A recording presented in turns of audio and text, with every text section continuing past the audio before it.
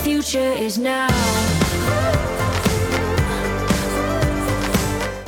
Hi, everyone. Cheryl Cran here, really wanting to share with you sort of a post-leadership retreat, post-leadership consulting dialogues that I have been having in the last few weeks. I've had a number of conversations with CEOs and their senior leadership teams around what does it mean to work together collaboratively in a hybrid environment.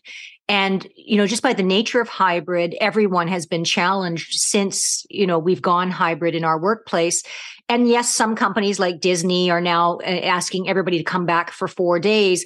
But what's not been reported is Disney's considering the 4-day work week. So as much as it sounds like, oh yeah, they're ordering everybody back, they're making a huge systemic change towards the 4-day work week, which many organizations, they like the concept, but they haven't gotten to the structural ability to make that change widespread throughout their organization.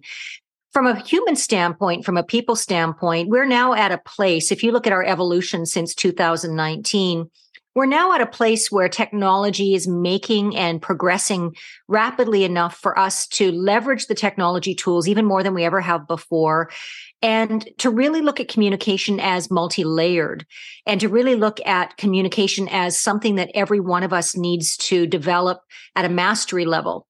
And to really, in order to collaborate, taking personal responsibility for what mastery level communication looks like. So, for example, at a recent retreat that I just facilitated with the senior leadership team, we talked about rules of engagement. So things like, before you send an email, ask yourself, is this an email? Is this a phone call? Is this an instant message? Is this a virtual call over Zoom or Teams? Is this a phone call? And I think the time for that really is important now, because when we rely purely on texting or messaging or email, as everyone already knows, there's a lot of assumption and miscommunication that gets built into those forms of communication. And so then what happens is the trust factor between us erodes and it actually hinders collaboration, because trust diminishes when people don't communicate with us in a way that helps us feel like we're being seen, heard, and that our perspective is being considered. So I would say, as a hybrid workplace, communication rules of engagement, the number one thing is we all have to elevate our perspectives. We have to be asking ourselves, who am I about to communicate with? What do I know about him or her or them? Do I know that they are more of an analytical type, a detailer type? They prefer email listed out with the points? Or is it someone more social? And if I don't spend the time to talk with him, her, or them, I'm going to actually create a feeling of disconnect, or that they don't feel included.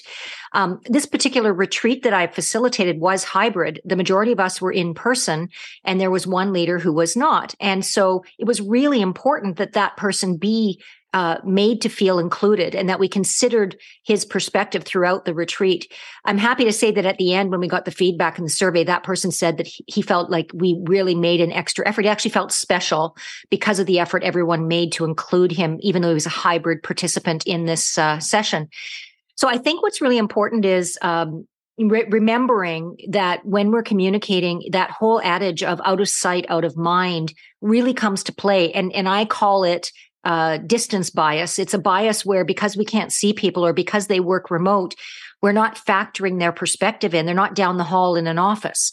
So if you're an in-office worker primarily, you will have what I call distance bias, which is your bias to the coworkers that you see down the hall or that you see in the office, because it's right in front of your face. It's right there, top of mind.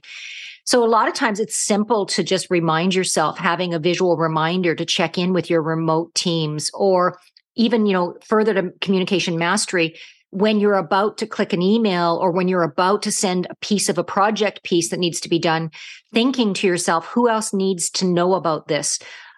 Who will be blindsided by this if I don't include them?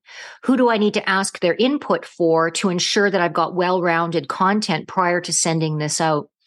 It's funny because in addition to that, not every organization, it depends on the size of the organization, but not every organization has communication built in to their HR structures or to their executive communication structures. So it's really important that we make communication an intentional piece of how we run our business. So asking ourselves questions such as, who's going to communicate specific items in the business. So, for example, who's going to communicate structural changes to how we manage our employees?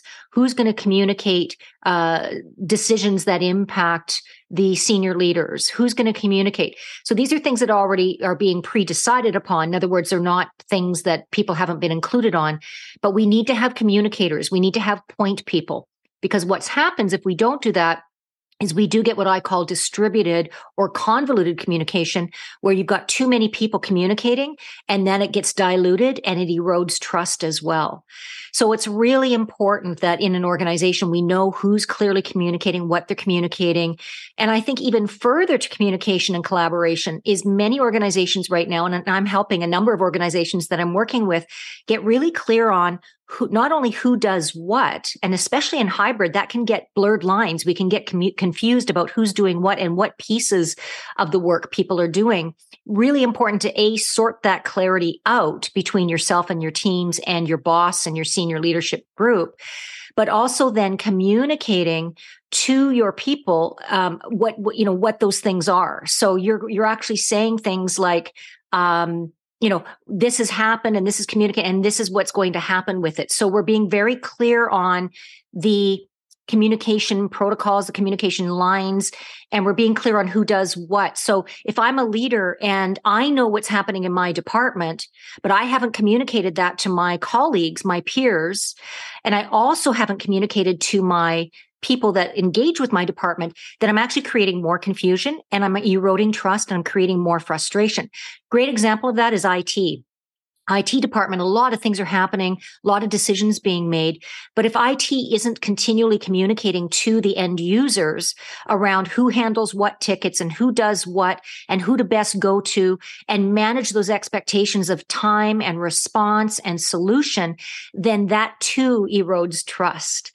So the thing about hybrid and communication and collaboration is communication needs to be more intentional, needs to be crystal clear. Who does what? How do we best handle? Who do we go to? And every department really getting clear on who does what. And so one of the things I suggest to my clients is, in addition to an org chart, which many people don't really ever refer to except once a year when revisiting strategy or revisiting mission, vision, and values, is to have, sort of a chart of who does what in your SharePoint or in your central system, where people can go, oh, I'm going to be interacting with this department. Okay, who does what again? So that we know who we're going to, and that we're not going to the same people all the time, and those people are having to redirect us. So really, in 2023 and beyond, I really think, it's more about leveraging our human-to-human contact. It's more about being respectful about how to best work with each other. And it's really more about being overtly clear about who's doing what. And I think if we do those things, we're going to have better success in hybrid, better success with our in-office, better success in creating more trust, and much more success in people feeling empowered about where to go when they have questions or they need clarity. So in this short, brief podcast, it's all about, we need to get really clear. We need to be creating trust and communication, get really masterful at communication in order to up-level collaboration to the next highest level.